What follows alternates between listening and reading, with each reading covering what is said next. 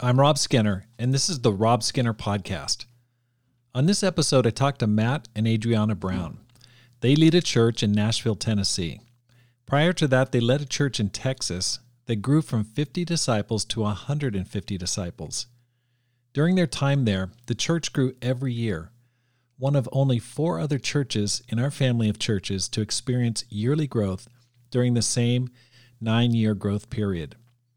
They share the secrets they discovered to building a steadily growing ministry. Things like humility, getting help, training trainers, starting on campus, using a simple and repetitive scriptural theme to build culture, using savings wisely, and engaging members in foreign missions. All this and more on the Rob Skinner Podcast.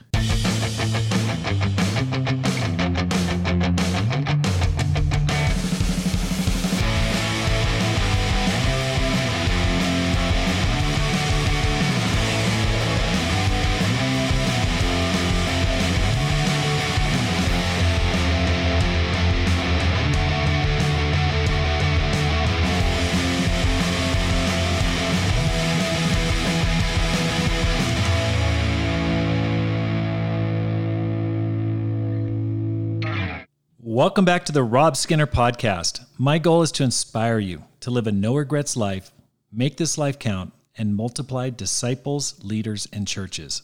Today on the program, I'm excited to interview Matt and Adriana Brown from Nashville, Tennessee.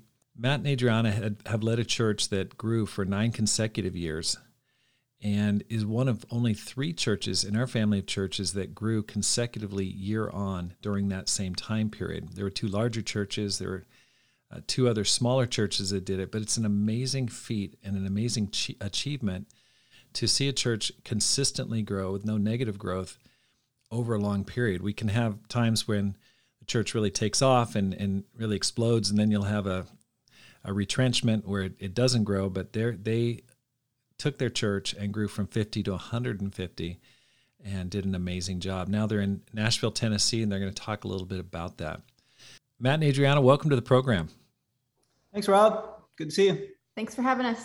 Absolutely. I've been looking forward to this a long time. I've been planning this for a long time because of just kind of the unique things that you guys have done. I look forward to getting into it. But let's start with some foundational stuff.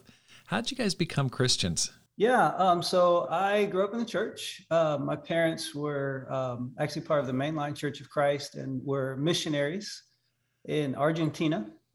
So basically, I was a year old when they moved to Argentina. I was born here in the States, but I was a year old when we moved to Argentina, and we were there for about 5 years until I was about 6. Moved to Boston, and so this was in the mid '80s. I got to, see what was happening in Boston and these mission teams being sent out all over the world. And just as a kid, I was super inspired by that.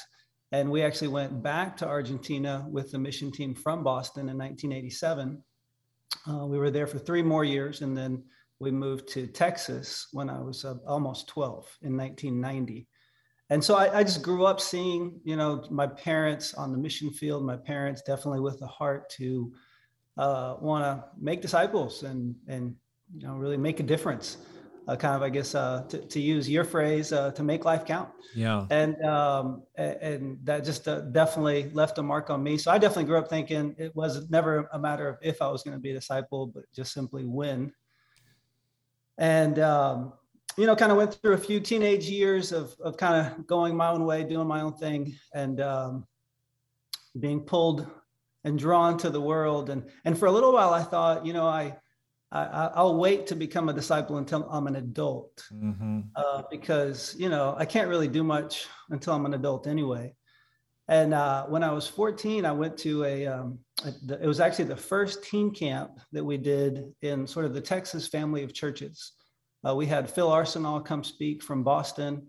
And throughout that week, I was just moved and inspired, but probably one of the biggest things that impacted me was there were 2 teen boys. They were just a few years older than me that were speaking, and they were having quiet times with people, and they were sharing about how they were studying the Bible with friends at school. And I was just really inspired that, okay, I don't have to wait until I get older. Like these guys, they're making a difference now. They're changing people's lives now. So I went back home just super, super inspired and challenged, and studied the Bible and became a disciple in the summer of 1993 between 8th and 9th grade.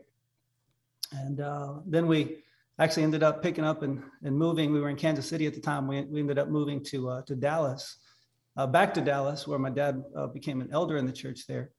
So that's how I became a Christian, was as a teen, and I'm on my journey there growing up in the church. But again, my parents just had a huge impact, and just kind of growing up in an environment where people were really wanting to make a difference, change the world. I grew up watching Upside Down, for those that have, have been around long enough. And it just inspired me. Hey, we're going to turn the world upside down. And I definitely wanted to be a part of that. That's awesome. So you were on the mission team to Argentina as a kid. Yeah. Mike Tolliver. Mike went to Sao Paulo, Brazil. Okay. So who did your dad lead the planting to? Martin and Carmen Bentley. Okay. Led the planting, but my parents were also full-time in the ministry on that planting. Doug and Jennifer Lambert also were, so it was a pretty decent sized group of people.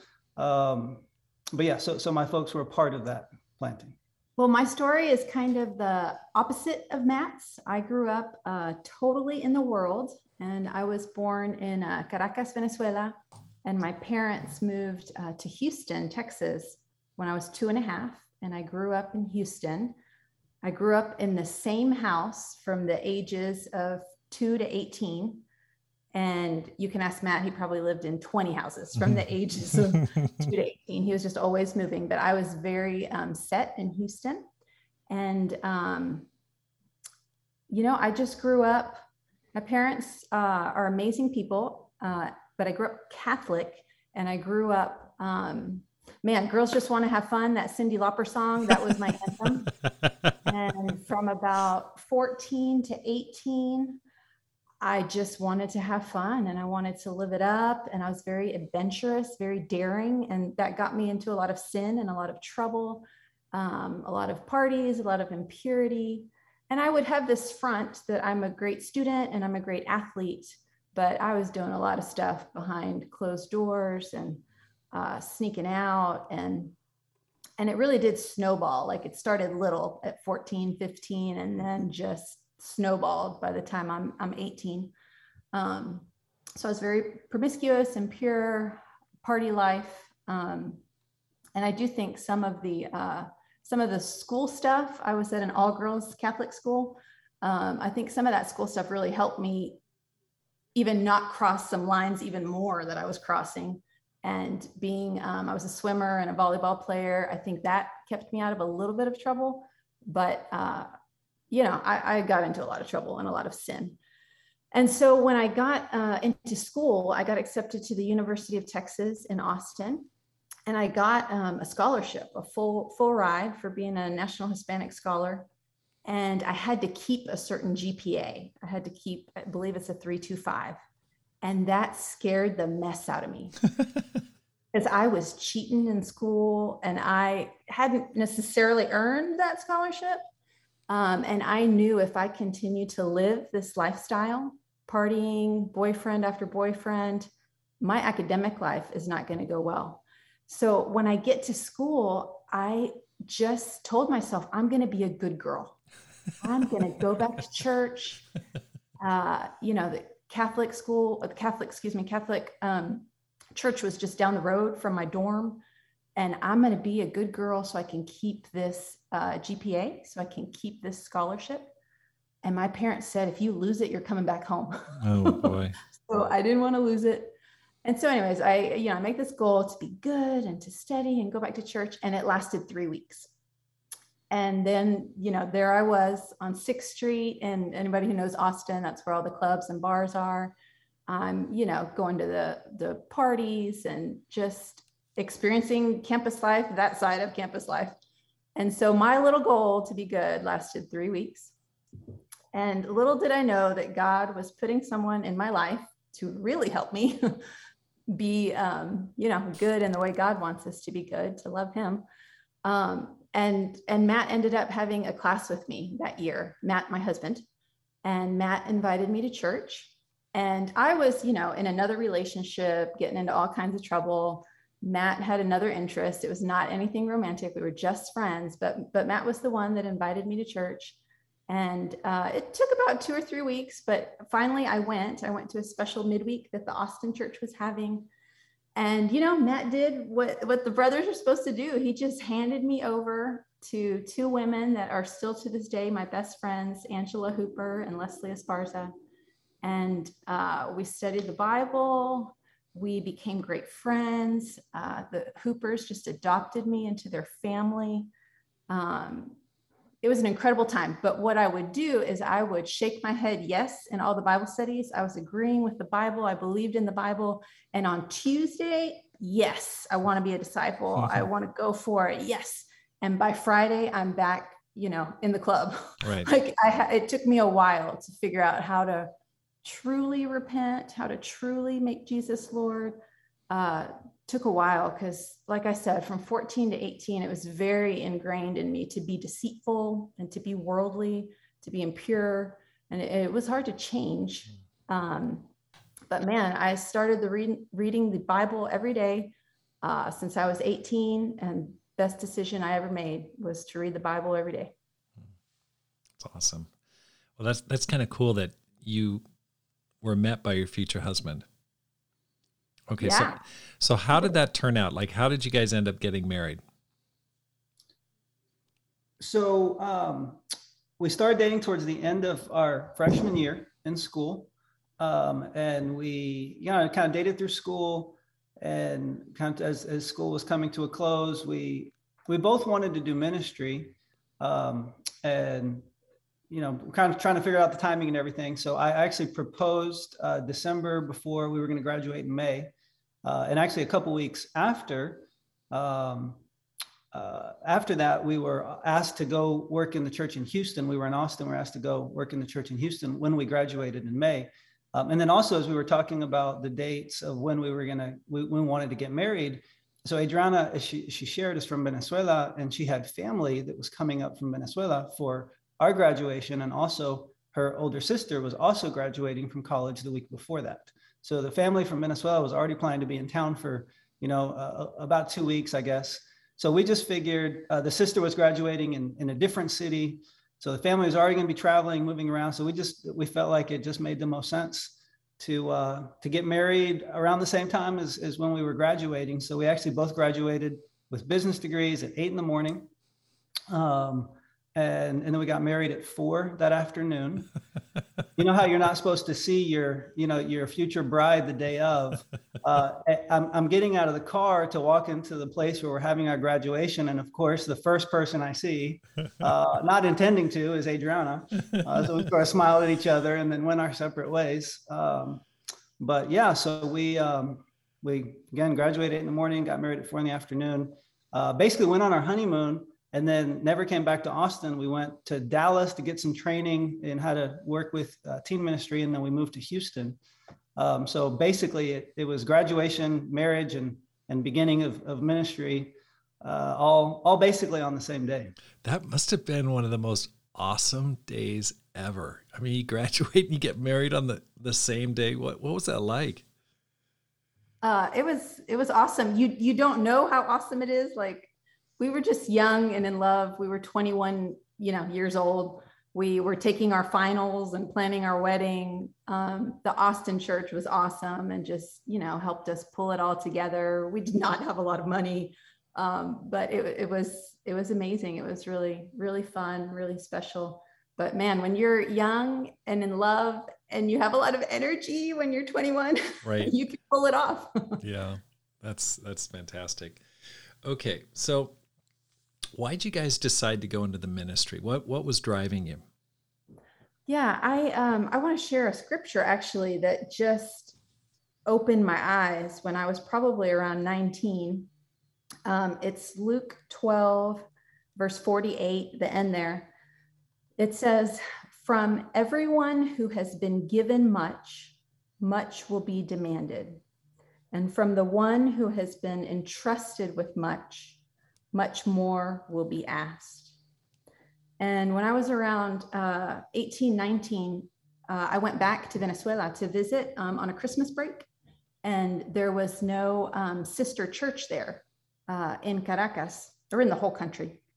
And I had just become a young Christian. And, I'm having communion. I'm having, a Snickers bar and a Coca-Cola for communion at my grandmother's house by myself. And when I get back, and you know what, I took a lot of steps backwards. Like, my sinful nature just came out over there, just gotten a little bit of trouble and purity struggles and drinking struggles. And when I got home, I confessed all that. But then it started clicking, like I was there alone. I didn't have my brothers and sisters with me. And, that sin is 100% on me. But it made me think, like, man, what I have here in Texas is so special. There's churches in every city, right. Big city here in Texas. There's I think there was maybe 8 or 10 churches at the time in our family of churches. And there wasn't one in Caracas. And so my first dream was actually, I'm going to go be on that mission planting. Wow. And it was coming out of Florida. So I called the people putting it together in Florida. And I was like, hey, you need somebody else? And basically they're like, you're in the middle of school and you just started dating. Probably not right timing, but thank you for your heart and your interest. But that was my first dream. And it really did come from, I've been given so much. God is going to demand a lot from me. I feel like I have grace. I have great relationships. I know the truth now. Man, if there's a way to give back to God full time, great, sign me up. I'll do it. So I was very challenged by that scripture because, before becoming a Christian, I just wanted to be wealthy and comfortable and have fun. Mm-hmm. That was my goal. Get that business degree, make some money, have fun, travel, white picket fence, some kids, right? But, make some money and have some fun. Mm-hmm. Right. And I just felt like that's not the dream anymore. The dream is to help people and share what I've been given. Yeah, I think for me, it was pretty simple. Again, kind of how I grew up and what I saw my parents. It was pretty easy. Just once I decided to become a disciple, that was my focus and what I wanted to do. With my time, with my energy, just with all my heart. So for me, it was always, well, if I can do ministry, if I can be a disciple full time without needing to work another job, that's what I want to do. And if, even going through business school, I figured, hey, if I need to work for a while, fine. But it's just the question of, when does God open a door? But to me, it was always just ministry is what I'm going to do if God allows it. Okay, so the church you led in Southern Texas, let's talk a little bit about that. Maybe you can just kind of give me, before we get into that, give me like a fast forward. Where'd you guys go from graduation day in ministry? Just give me an overview of your ministry career. Sure. So we went to Houston, worked with the teen ministry, led the teen ministry in Houston from 2000 to 2002.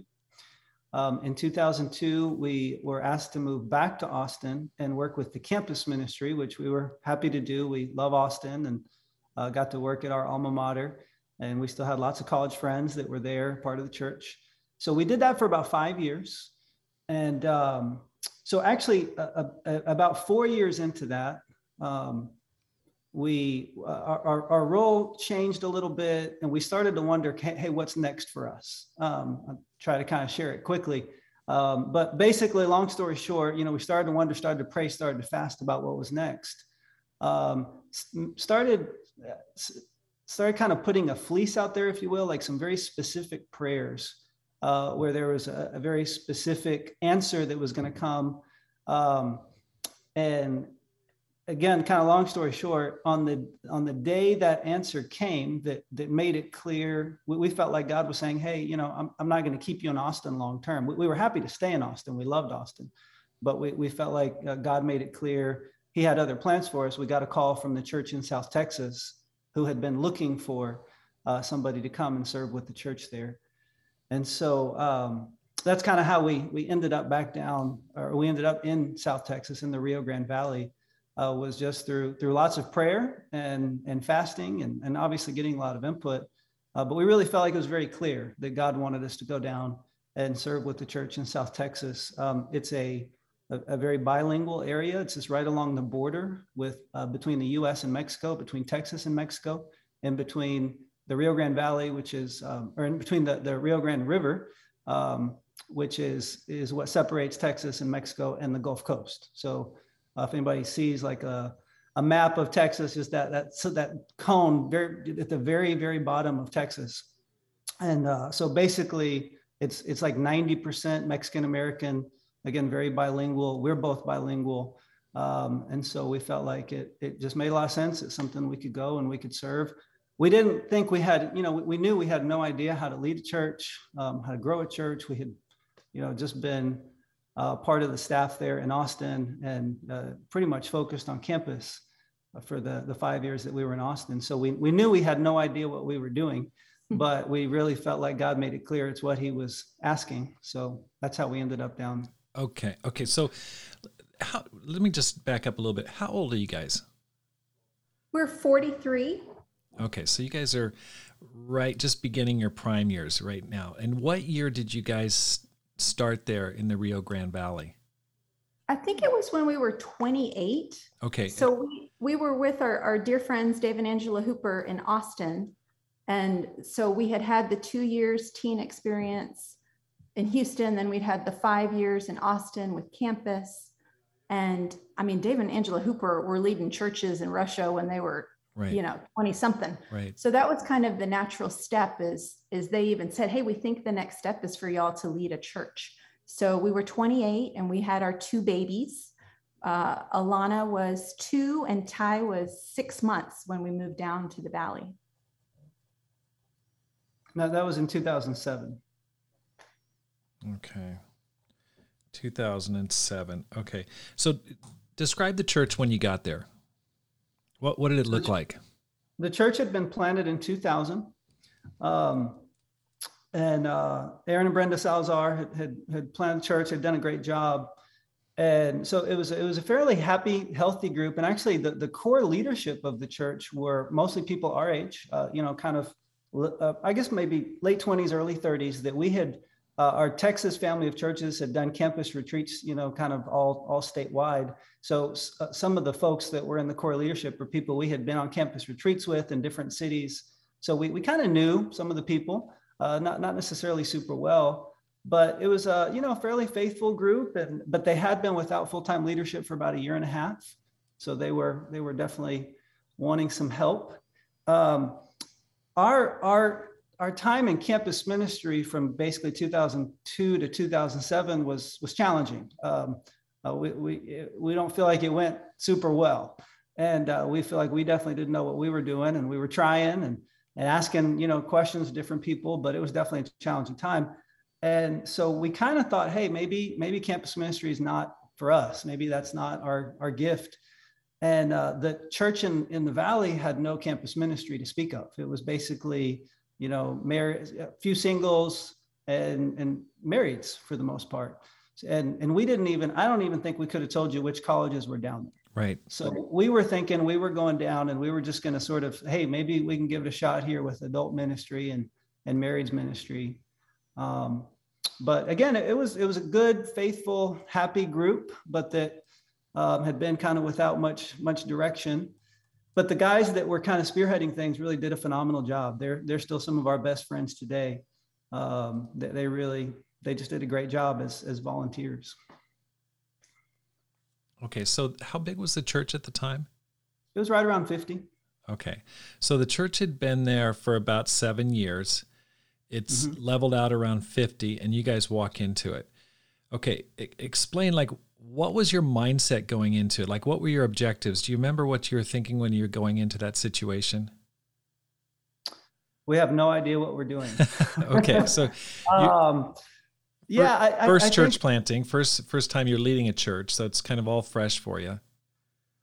Yeah, and honestly, like, again, growing up in the church and then going through the late 90s and middle 2000s where, our churches were in turmoil. Right. And seeing in Texas, a lot of these smaller churches, like I would see leaders go in, be there for a few years and then go back to the bigger church.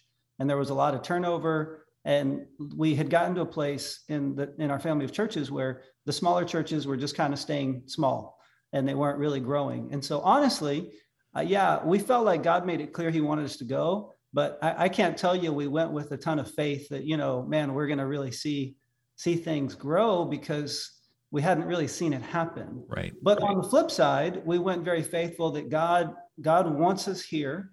God wants people to become Christians. God wants us to go share our faith and share the gospel with people. And so we're going to trust God with the results. One of the other things that was key for us with making the decision to go to the Valley is the overseeing church was the San Antonio congregation. And Mike and Amberjeet Tolliver were going to be working with us, and they were going to be helping us, and they were going to be, training us. And so to us, that was really a big deal. One of my best friends growing up, Marty Wilkinson, we had, again, we grew up together, and we were in Austin. He was in San Antonio when Mike and Amberjeet got to San Antonio from Africa. And I really saw how their training helped him to grow and helped him to really be effective in ministry. And so for us, the idea of being able to move to the Rio Grande Valley and for Mike and Amberjeet to train us and mentor us and walk with us was huge. So we just felt like, hey, we believe God can work. This is a new adventure, and we're gonna ask lots of questions and get lots of help. And we know we love God, and we're gonna do our best. I mean, that's really what our thinking was. Okay, so you had good discipling, you had good relationships. I just pulled up a map here of that area because I am not familiar at all with it. But I see like 3 challenges right off the bat. Okay, one, you're coming and planting a church during a really tumultuous time in the family of our church. I mean, in the history of our churches, because things are just in the wake of 2003. There's a lot of, just questioning and all sorts of stuff going on. 2, you'd never led a church before. 3, the church has already been there about 7 years. It hasn't had leadership for a year in place. Churches plateau at 50. I mean, they just want to stay at that size. So there's an inertia to stay right there at that size. And then looking at it, I go, okay, it's a very big area. With not a lot of big towns. There's not like a gravity center that draws people to one. I see McAllen, I see Brownsville, but those places aren't even that close together. There's Rio Grande City. It's a big area. It's like a corridor that goes along the border there. And then there's not a big name college. There's not something that's, like, hey, we're going to plant the flag at UT Austin or something. The college, I really had never heard about it before. I think you've talked about it. So talk about how did you, going into it with all of those things weighed against you, how did you grow from 50 to 150 over the next 9 or 10 years that you guys were there? I just go, what in the world were you guys doing? It's really amazing. Yeah, I think again, we didn't know what we were doing. So we, from Dave and Angela Hooper, we learned how to love people and how to be hospitable. And that the Mexican culture down there is so fun and so hospitable. It's hospitality and food. And I just feel like Dave and Ange set us up and taught us how to be that, how to have an open door and how to, love people, feed people. And then the training we were getting from Mike and Amberjeet, they've planted churches in Brazil and Africa. They were turning San Antonio around. So we just made a decision, we're going to put our kids in the back seat in the 2 car seats, and we're going to drive to San Antonio to get that discipling as much as we can. So we were constantly going to San Antonio, maybe once a quarter for some seasons, maybe once a month. We actually decided at one point, because we had never been with Mike and Amberjeet, it's this long distance friendship. I think it was maybe a year or two in, two years in, we said, you know what, we need FaceTime. We need friendship. Let's go into San Antonio for 6 weeks, 10 weeks. And I think we landed on 10. And let's move there and just get FaceTime and see what they're doing in San Antonio, ask the questions, get closer to Mike and Brigitte. So our long distance discipling relationship can work. I want to say long distance dating, but it wasn't. It was discipling. So yeah, I just have these great memories of just driving to San Antonio, and the kids would watch the same movies in the car seat just over and over, the Veggie Tales or the Fern Gully or Madagascar, just over and over. And yeah, I really feel like God bless that humble spirit to ask questions and to make the drives, to move there, to see what's working in San Antonio. And yeah, we would just shamelessly steal whatever was working over there and try it, in the Valley. And, and when we couldn't get Dave and Ange on the phone, when we couldn't get Mike and Brigitte, we just called Dave and Ange. And when we couldn't get Dave and Ange, we'd call Doug and Angela Wins. And when we couldn't get Doug and Angela Wins, we'd call Todd and Patty's Path. Todd and Patty Assad. So we just had these people rooting for us in Texas, these seasoned ministers rooting for us. And we were just, set up with that warm, loving church and all the older ministers rooting for us, that I just think God, God bless that. Yeah. I mean, like Adriana said, I think that we had so much help, and we definitely felt a spirit of people wanting to help, but we also asked a lot of questions. We went and got help. We knew that we needed as much help as we could get. One of the things with Mike and Brigitte, after we'd been there a little while, is they kind of talked to us about, okay, if you're going to grow this church, where are the leaders going to come from? Mm-hmm. And, if it's not campus, then where? And they actually drove with us to one of the college campuses one time that they came down and visited, and we kind of walked around the campus, and they kind of planted some seeds, and they said, hey, we've always done it through campus. That's not the only way to do it. Actually, I guess maybe in New York, they didn't do it through campus. It was more the daytime ministry and arts, but they basically said, you got to figure out where your leaders, are going to come from if the church is going to grow. So where God had kind of lined it up for us to buy a house was 3 miles from University of Texas Penn American, is what it was called then. And it was a school of about 20,000 students. And so we just said, okay, well, hey, let's give campus another try. And we had one teen who was baptized as a senior in high school. And we took him up to a campus retreat in San Antonio, and he got excited and he said, I want to help there be something like this in the Valley. And so I enrolled and I took a class at the university.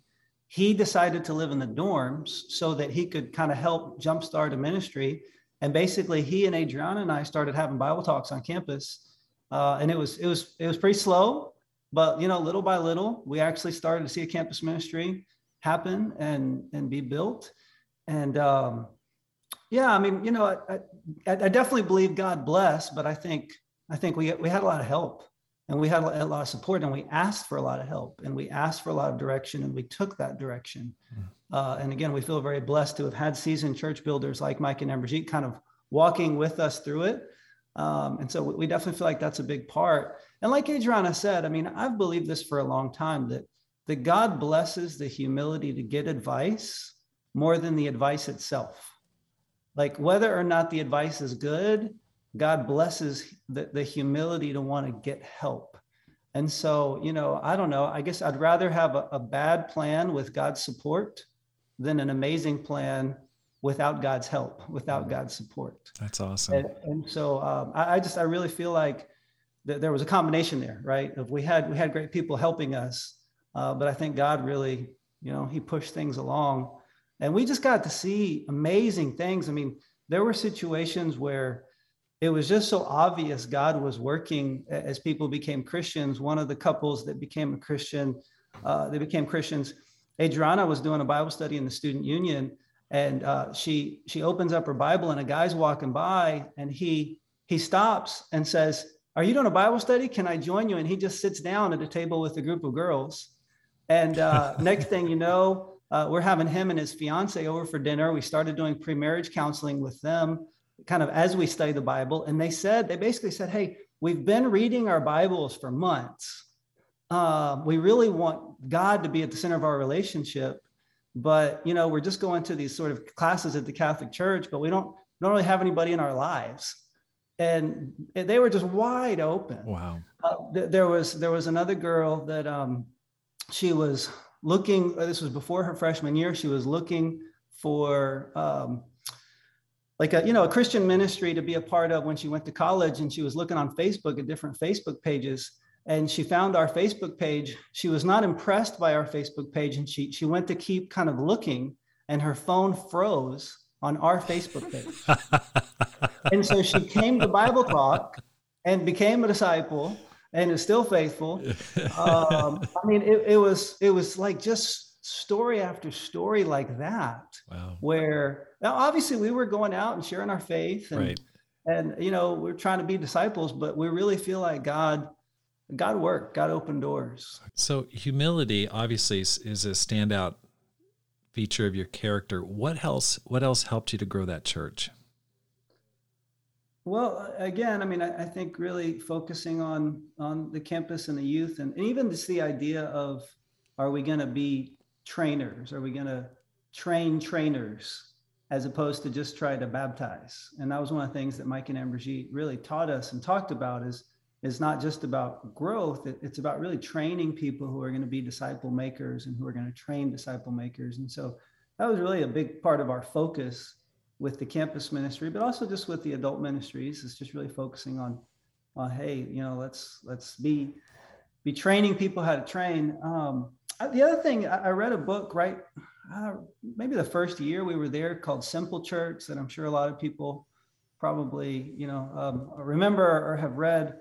And that kind of always stuck with me, is just the idea of, how do we keep things simple so that any member of the church can say, hey, this is who we are and what we're about. And we kind of landed on just focusing on 3 scriptures, on the greatest commandment, that we're going to love God with all our heart, mind, soul, and strength, on the new commandment, that we're going to love each other the way Jesus taught us to love, and on the Great Commission, that we're going to go and make disciples of all nations. And so we just talked a lot about, hey, this is who we are. These are the kind of 3 things that we really want to define us as a church. We were comfortable being repetitive because, again, that's what we wanted to be our culture and what we wanted people to be able to come back to. And again, we wanted those things to be based on love. We wanted to be very relational, relationship with God, relationship with people. I feel like that helped. It helped to kind of have those core values that we tried to keep coming back to. Okay, so you're both Spanish speakers. You said that 90% of the people there are Mexican American. Were you doing your ministry in Spanish? Tell me a little bit about your outreach. What was it like there? Yeah, I would say it was predominantly in English, but we used our Spanish all the time. Like, the church had 2 Bible talks in Mexico, people that would come over for church on Sunday. So, as we supported those 2 Bible talks, obviously we spoke Spanish with those guys. A lot of our studies on campus, totally English, like the younger generation was English, but I'd have studies with the kids' moms or grandmas, and those would be in Spanish. And Matt got on a schedule where he was preaching, I believe, 1 Sunday a month was a Spanish service. Yeah, 1 Sunday a month, so 3 Sundays a month, we would have service in English, and anybody that didn't speak English would kind of have a headset and do the whole translation thing. So, but because of the area, we said, well, hey, let's flip that, at least once a month. And let's have, kind of have it the other way, where everybody who doesn't speak Spanish is going to have the headset on and they get a feel for what that's like. And so we would just do once a month, we do the whole service in Spanish. It's the kind of area where you walk into a store and you're just as likely to be greeted in Spanish as you are in English. Now, I know this is an audio thing. I'm white. My wife is from Venezuela, so she looks Latina. So often they would look at me and try to speak English, or sometimes broken English. And, but in general, it's a very bilingual area. And actually, the first guy that was baptized on our campus was a student who had come over from Mexico. And his English was pretty broken. So we basically did the Bible studies with him in Spanish. And actually, when we counted the cost with him, it was over the Christmas break. So he was in Mexico. So I actually, me and a few of the other brothers drove to the border, and then he got to the border, walked across. There's a Whataburger right there, and we met at the Whataburger right by the border to count the cost, and then he was baptized that next Sunday. So it's just the area. It's just basically whatever is needed. But the fact that we're bilingual really, it really is the kind of a situation where that was huge. That helped a lot, that we could kind of go either way, depending on what the need was. Wow. That's so impressive. That's just fantastic. Okay. I want to backtrack because you said you grew up on the mission field. What's your dad's name? Steve Brown. My parents are Steve and Diane Brown. Okay. Are they still in the ministry? What are they doing now? Dad is still helping out some in a paid capacity with our mission society. So basically, over the past few years, he and I have worked together with the Andean Missions Alliance, which is the churches. It's kind of in the Andes Mountains, so Colombia, Venezuela, Ecuador, and Peru. And mom is officially retired, but they still serve. They actually live here in Nashville, down the road from us. But I took them to the airport this morning. They're heading back down to Quito, Ecuador, and they're spending 10 days there. They spent about 5 years there, from maybe 2013 to 2018, leading the church, just trying to kind of help and raise up kind of some of the locals there to lead that church and take care of that church. So they're going back to visit and connect sort of after COVID here. It's their first time back. They're actually right now, the couple that was leading the church in Knoxville, Tennessee, stepped out in December. And so they're actually living right now in Knoxville over the past month and a half and for the next few months, just to kind of be there as a stopgap to support the church, to love up on the church. So they are very much still, ministry. It's kind of been their lifelong passion, and they just keep serving and serving and serving wherever God has them. That's awesome. I could do a whole separate podcast just on that relationship, because, sometimes people feel like, I'm a preacher's kid, and there's a kind of an interesting dynamic there, but you seem to have picked up the very best qualities of your parents. Was there anything they were doing as parents that inspired you, or that, helped you to follow Christ and kind of follow in their footsteps? I think they love God. I mean, they love God. They love His Word. I think about the idea, just the sincerity of their faith. I think Paul talks to Timothy, right, about that. And that's what I grew up seeing. I mean, they're human. They make mistakes. They have sin, but there was always just a very sincere desire to please God, to serve God. And again, they were missionaries as part of the mainline church and moved to Boston for more training. But even as our family of churches went through a lot of the turmoil, their love for God is never flagged. It's never, they didn't flinch in terms of their love for God, in spite of kind of us as a family of churches trying to find our way forward. Right. And so, I can't really speak to it any more than that. I mean, just they modeled it. Must be really amazing people. Mm-hmm. I certainly think so. Yeah. Let's go back to the church in the Rio Grande. Adriana, you ran into some serious persecution there. Can you talk a little bit about that? Yeah. We were studying the Bible with lots of girls and guys on campus. We started with the one student, and, slowly it started growing. We might have been at around 8 or 10 when this persecution happened, but it was devastating. I studied the Bible with a girl who didn't make it, but we studied out sin together. It went pretty far. We had a time of confession together, And she ended up writing an article that was published in the school magazine. There were thousands of copies on it around campus. And in this article, besides tearing us up that we're a cult, that, we tried to, brainwash her as a freshman, and, the loving her wasn't sincere. It was brainwashing. Besides all that kind of stuff that you've probably heard before, she threw in all my sin that I confessed in the sin study.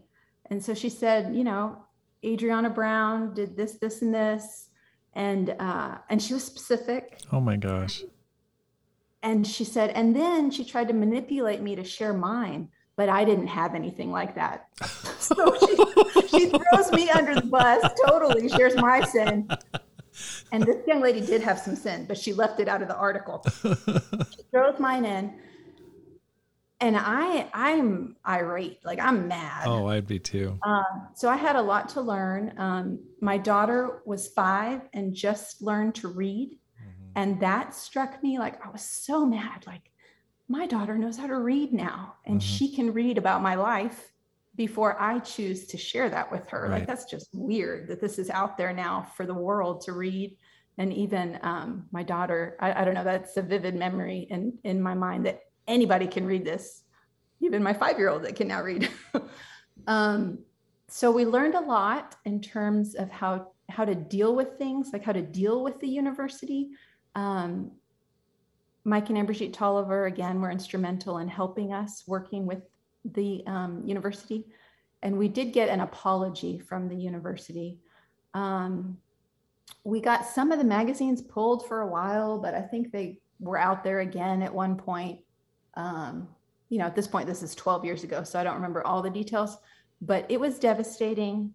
But the campus rallied, and it still continued to grow after that. Like I said, we were probably at 8 or 10 at that point. And that particular campus, before we planted another one down the road, that particular campus ended up growing to about 35 students, I think. So wow. It still continued to grow. But we were all pretty devastated because this young lady was influential. I think she went on to be the student body president. She was when the article was written. She was the student body president. Oh my gosh.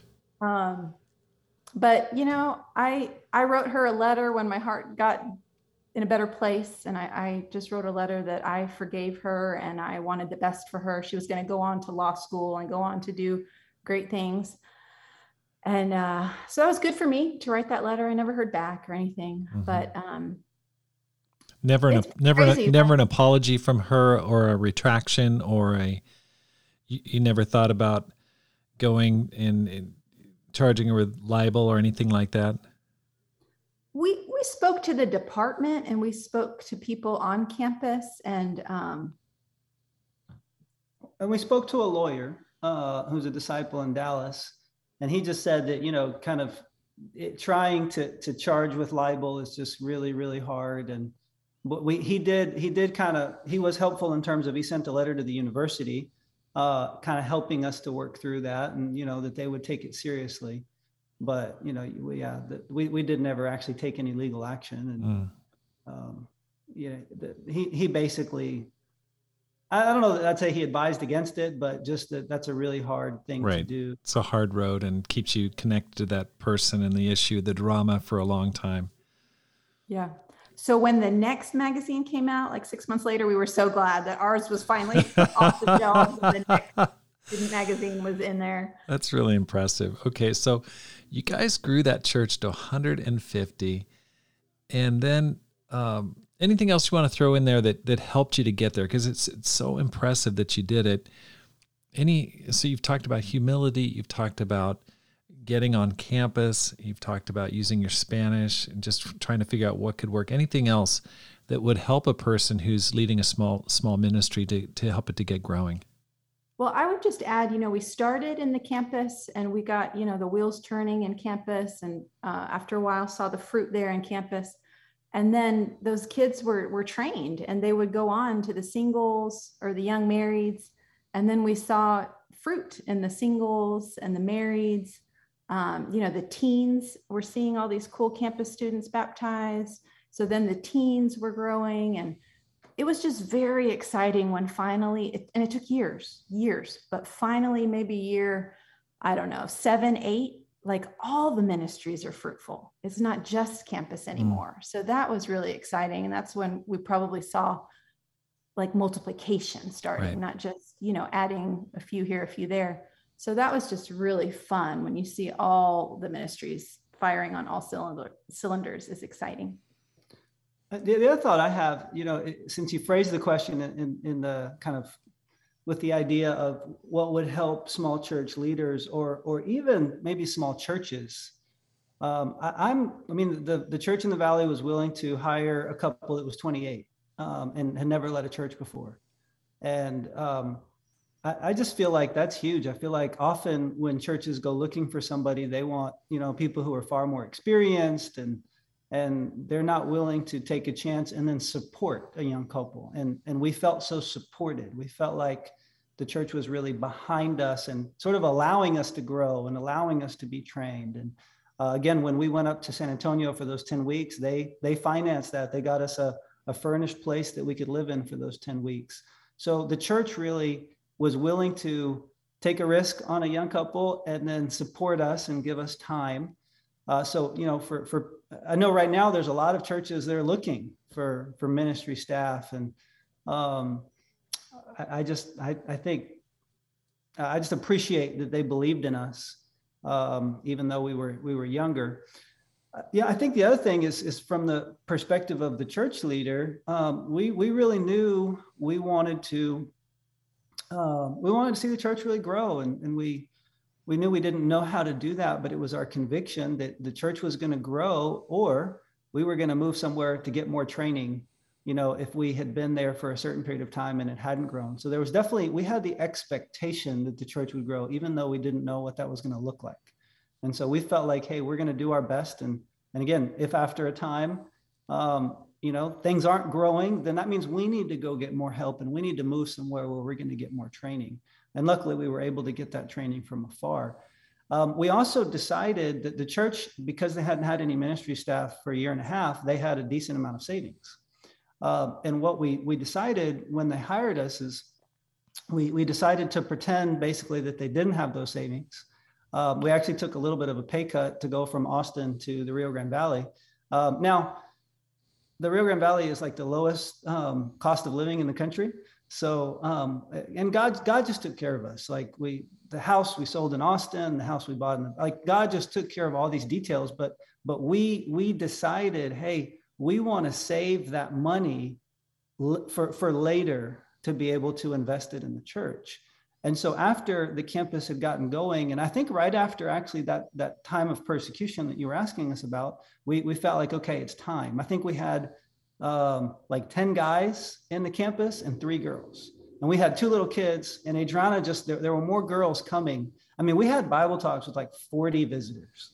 And we had more girls coming than Adriana could study the Bible with.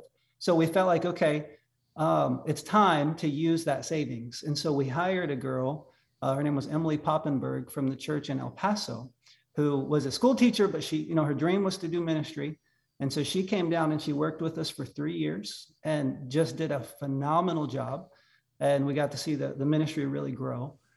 But again, I feel like we said, hey, we want the church's finances to reflect where we're investing.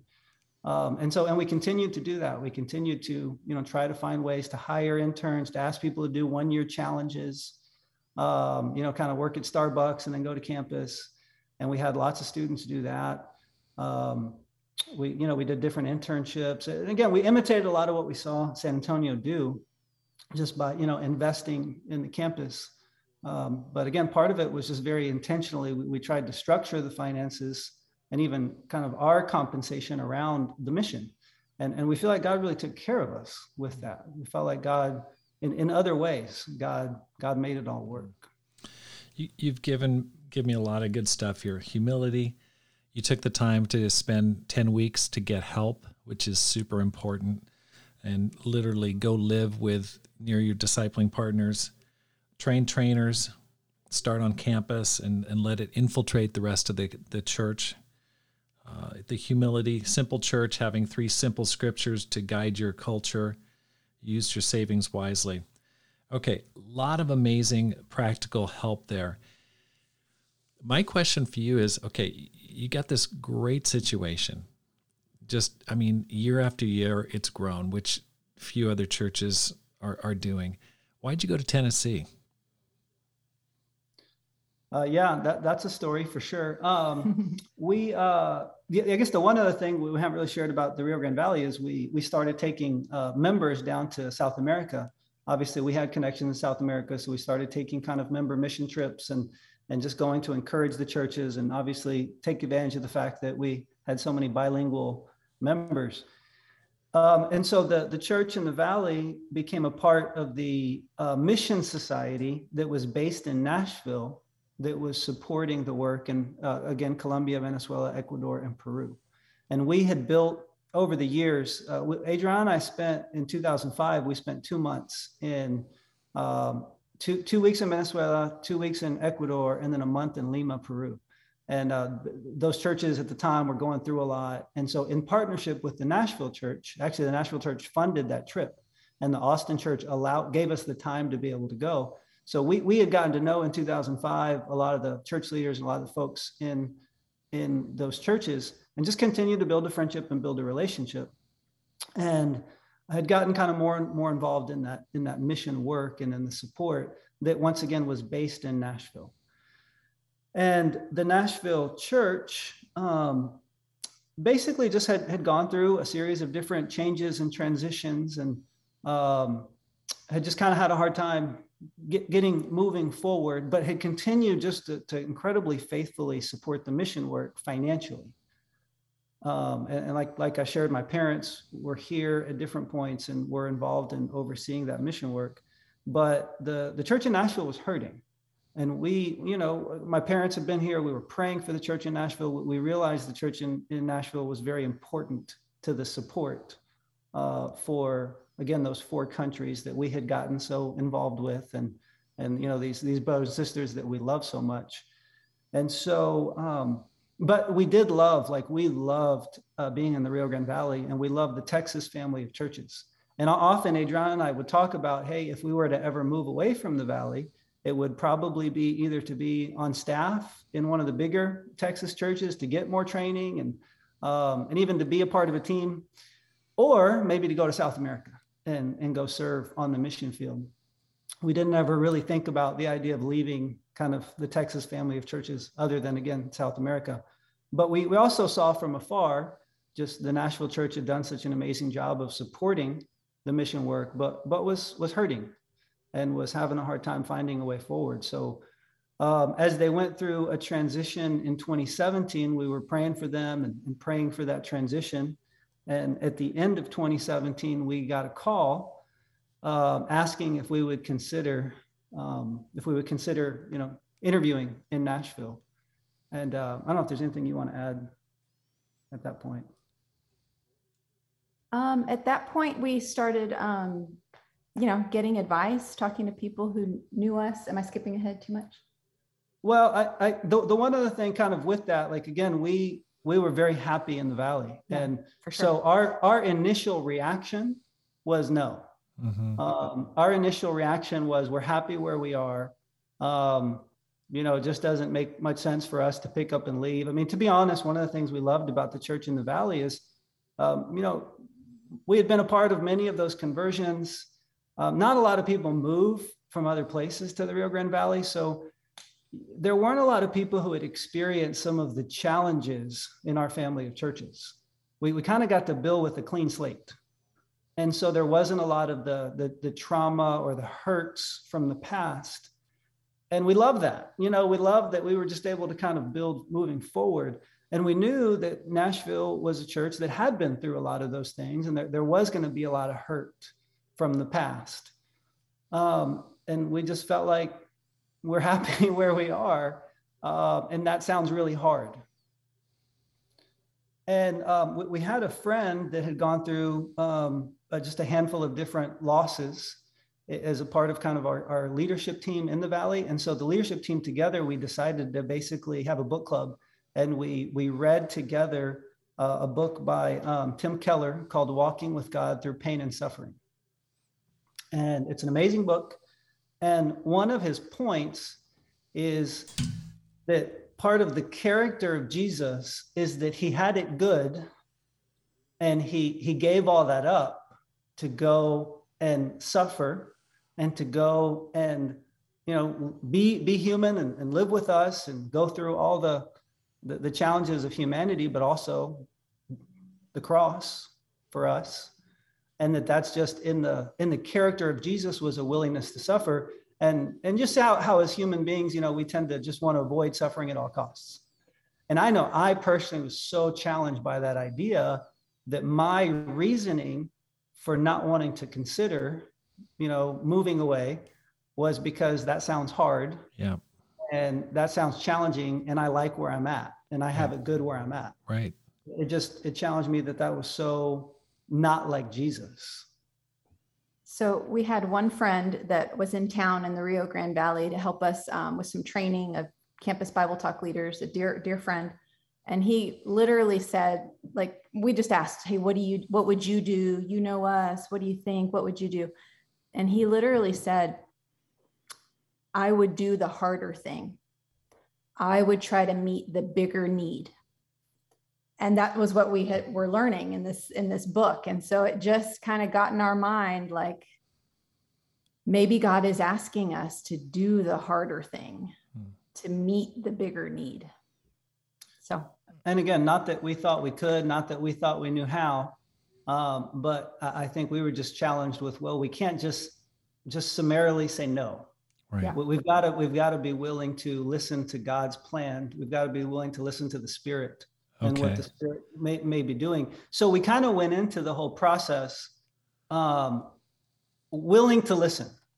So again, they called us and we said, okay, we'll consider it. And so we went into the whole interviewing process and everything, just really seeking God's will. And that was, we fasted. I was on my knees just saying, God, please we want to do whatever you want us to do. Please make it clear what you want us to do.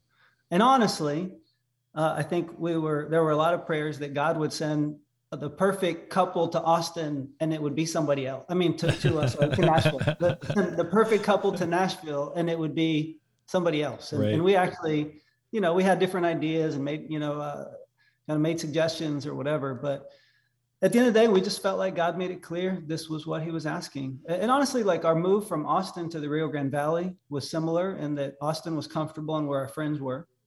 And then, we were going to a place we didn't know, into a new situation.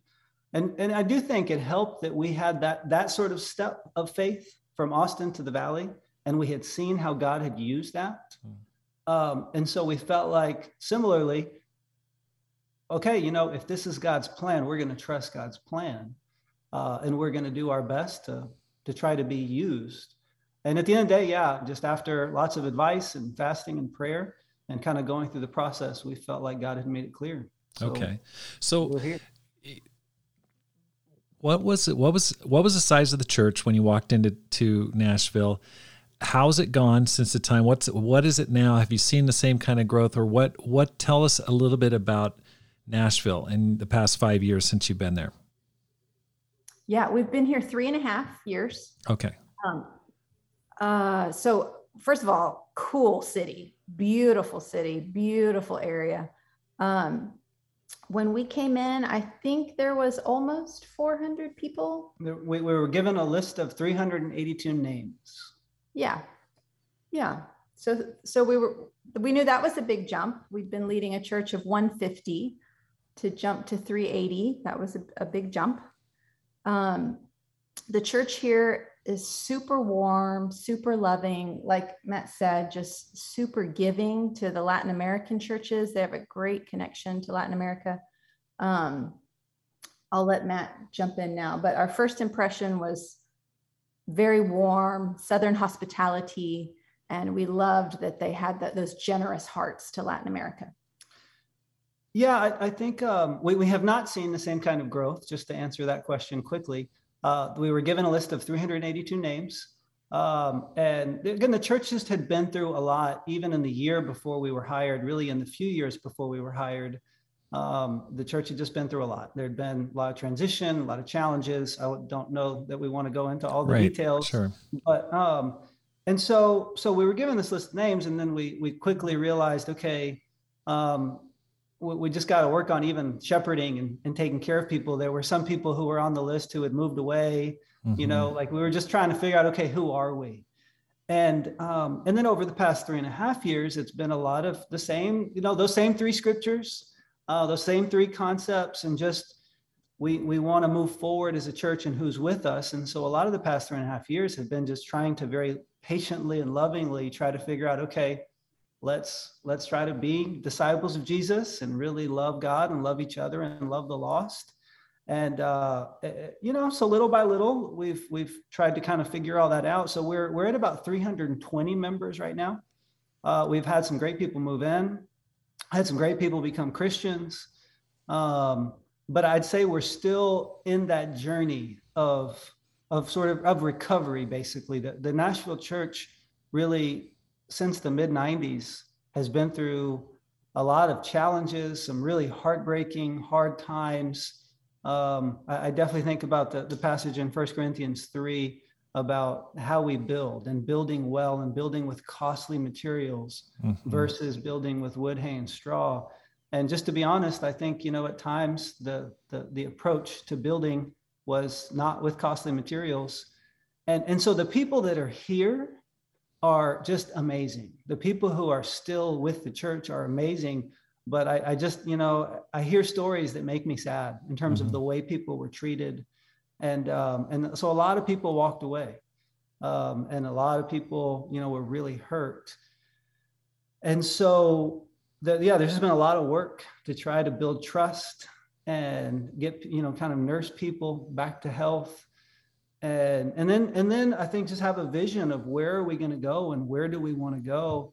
And we feel like things are a lot healthier and moving in the right direction. And we are, like what we saw in the Valley, like what we saw in San Antonio with Mike and Brigitte, we've really invested in the youth, in the campus ministry. We have a great young staff of people that are excited about the campus ministry. And again, just the church in general, like the people that are here, they're heroes because they've been through the battles, they've been through the wars, and they're still standing. Okay. And they still love God. So I've got a question for you guys. You come off just like a 10-year run of just victory after victory. I mean, when you look back, like the golden period, like, whoa, we were like golden children there, just doing an amazing thing. Everything we did turned to gold. You get into a situation, it actually declines. You run into COVID. There's a lot of drama, a lot of history in the church. I mean, okay, I can just speak for myself. I would just be going, oh my gosh, what did I do? What did I get myself into? This is really discouraging. This is really tough. And there'd be a lot of thinking going on, like, oh my gosh, okay, this is challenging. And on top of it, just even the strong churches going through COVID, losing members, people drifting away, just getting into isolation, going back into the darkness, really challenging situation. How have you guys managed to navigate the emotional battle of what you've had to face? I mean, I think that's kind of the $1 million question for so many ministers. So many ministers are leaving the ministry. I mean, I'm not just talking about Arch Family churches. I'm talking about like just Christianity in general. It's a tough time to be a minister. So you've had a couple things that are going against you. How have you managed to navigate that emotionally? Yeah, that's a great question. Well, we got here, and 6 months after we got here, there was some personal traumatic stuff in my family. And then we had a year here in Nashville where lots of things happened. Like we had, I believe 10 members passed away. Is that right, Matt? Not in 1 year.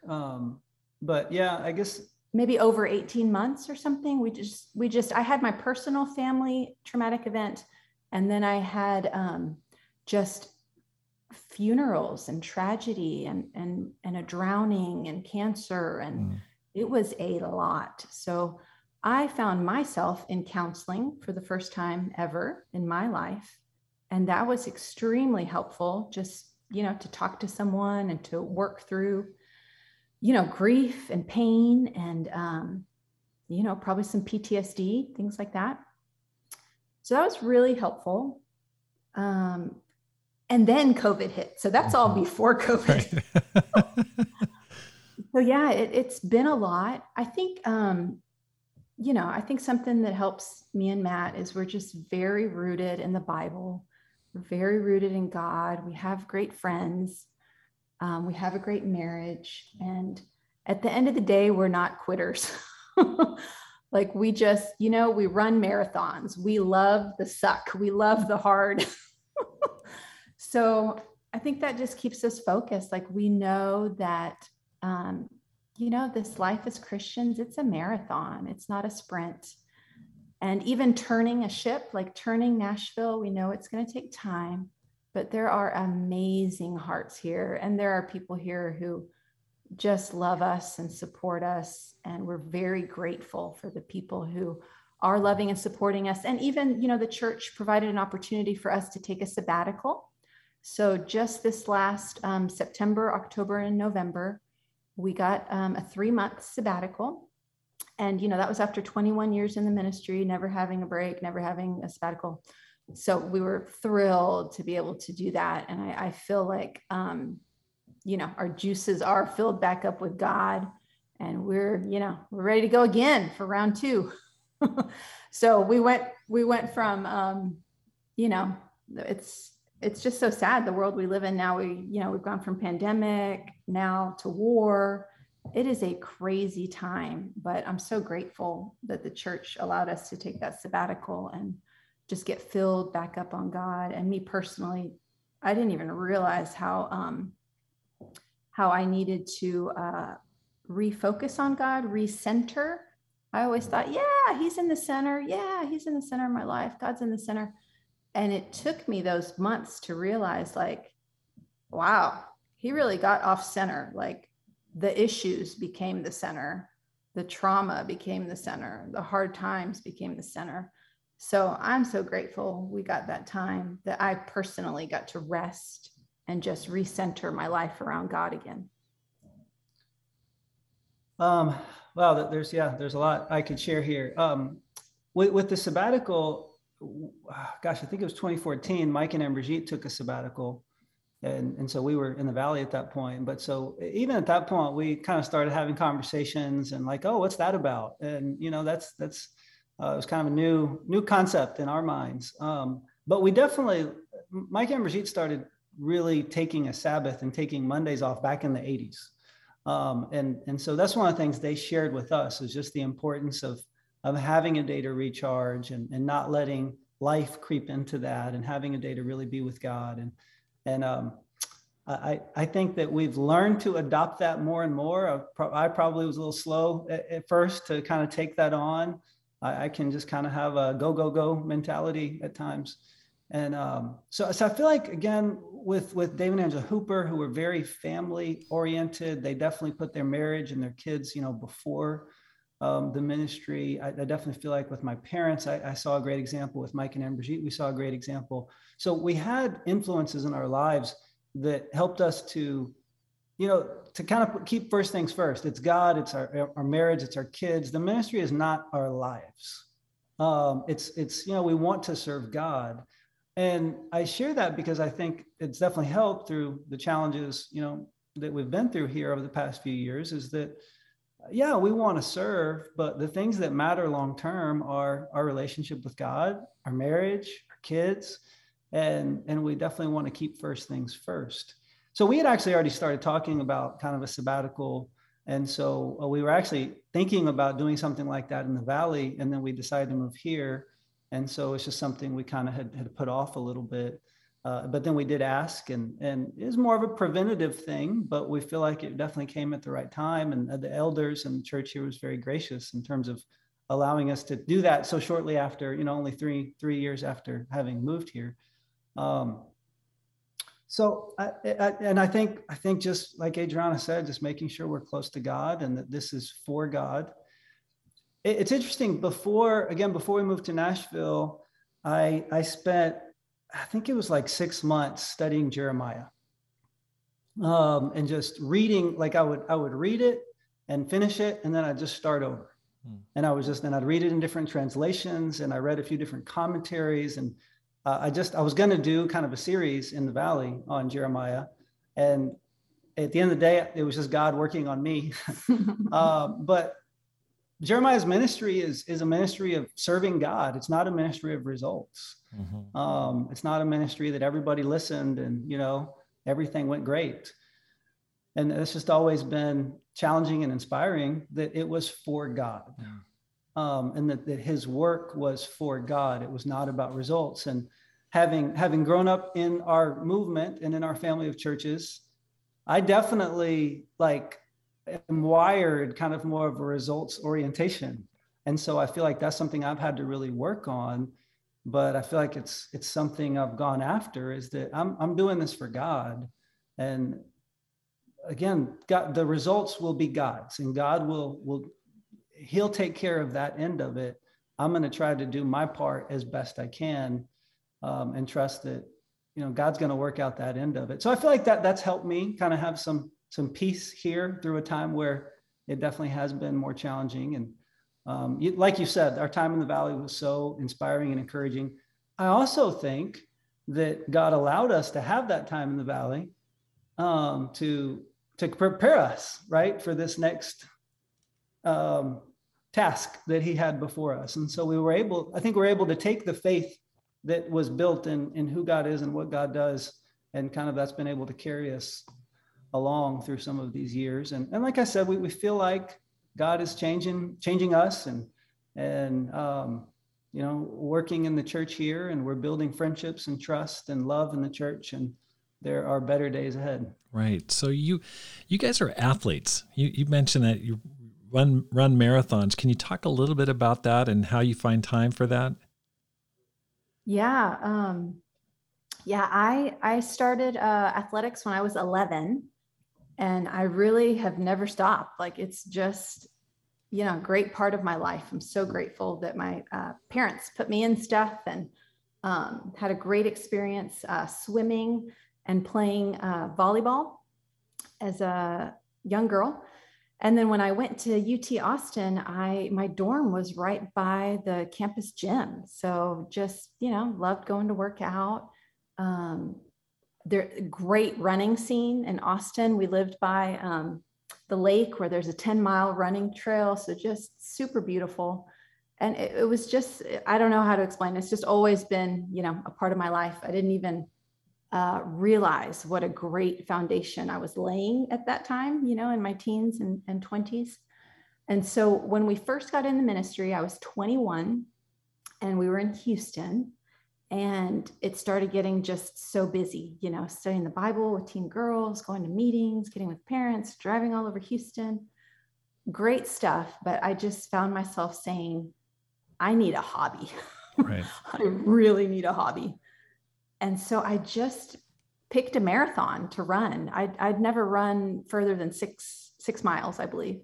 And so I picked a marathon. And again, you're young, you have energy. I'm only 21. And I picked a marathon, an Austin marathon. We moved to Houston, and I picked the Austin marathon. I was like, I want to go back and visit Austin. I'll go back and run the marathon. So I trained, I can't even remember, for 3 months, 6 months. But I trained very simply, just 3 runs a week. And 3 runs a week. And then I worked my long run up to 20 miles. And I ran that first marathon, and I was hooked. It was a great experience. And I've never looked back. Like I know now, like, wow, I was protecting my mental health. Wow, I was protecting my physical health. But at the time, I just thought it was fun and I needed a hobby. But now I know at 43, like, I need this. This is like my therapy, getting away and running. And these races are so fun. But that's how it started, with just ministry's hard and I need a hobby. Right. Yeah, my story is fairly similar. Grew up playing sports, grew up playing soccer in Argentina. When we moved to the States, I kind of picked up basketball and played basketball in high school, and all kinds of intramural sports through college. And like Adriana, the dorm was right next to the gym. So I'd go play pickup basketball till 1 a.m. Share my faith, but just enjoyed it.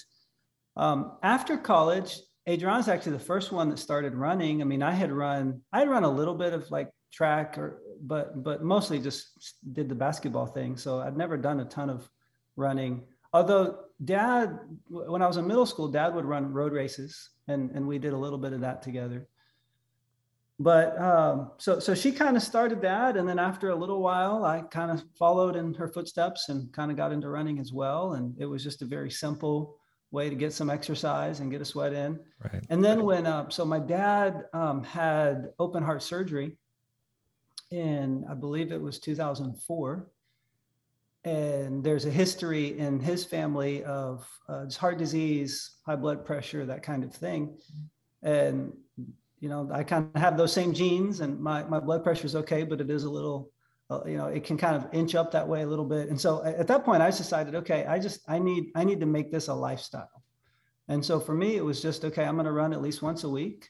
And I like running. And like Adriana said, it's a kind of a stress relief. It's time to kind of get away and just be in my own head.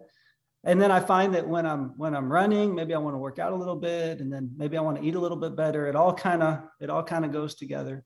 So it's just something, again, that we've decided that is a lifestyle thing that we just need to make a part of our lives. So we just make time for it. When the kids were little, we would trade. Okay, what day are you going to run? Well, I'm with the kids, and we just kind of work our schedule and make sure it included some physical exercise. That's cool. One thing that's nice about it is that you can there's no commute time for it. You just head out the door and boom, you're exercising. That's awesome. Okay. Final question for you guys. Thank you so much for your time. What advice would you give to a person who wants to make this life count? So I think for me, it's probably heard it a little bit throughout our conversation, but it's just to relentlessly seek God's will. I feel like that's definitely been one of the things for me, whether it was where to go to college, as Adriana and I were dating and thinking about marriage, as we were trying to figure out, do we want to do ministry, just these different moves that we've made. Just the idea always of if I'm in God's will, if I'm doing the things that God wants me to do, then even if it's hard, it's the right thing. And God's going to take care of me, and God's going to bless. And that's just something I've tried to share with people.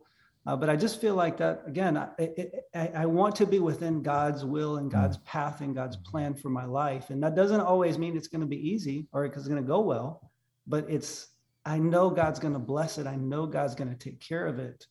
And so I would just urge people, if you want your life to count, make sure that you're really looking to God to guide you, especially in big decisions. As a kid who grew up in the church, every kid that grows up in the church and they're thinking about college, that's my thing is, man, when you think about college, like ask yourself, where does God want you to go? I actually had a few different ideas about where to go to school, and I really prayed. And again, it was another time where I prayed and I fasted and got a ton of input, and I ended up in Austin. And the first week in school, I meet Adriana. And I didn't know at the time, right, that we were going to do life together. But I just think, what if I had chosen one of those other schools? But I really believe God directed that. That's pretty awesome. I believe he did, because that was really my goal was, God, where do you want me to go? So that's the one thing I would share.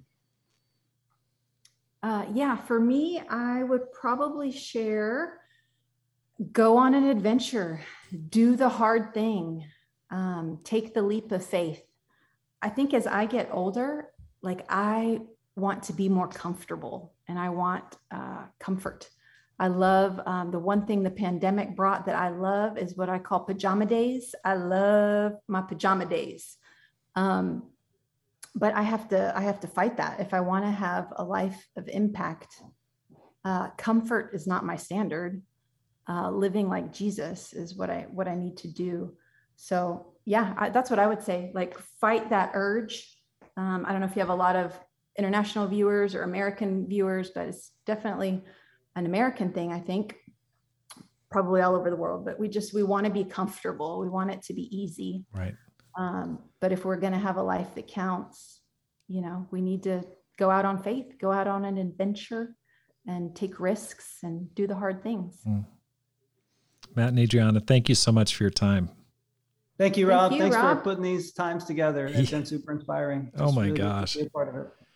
You guys' work is amazing, and I look forward to just keeping in contact, and so thankful to learn from you guys and for you to be able to share with others what you've been doing and how God's working in your life. All the best to you in your ministry, in your family, and in your life. And thank you again.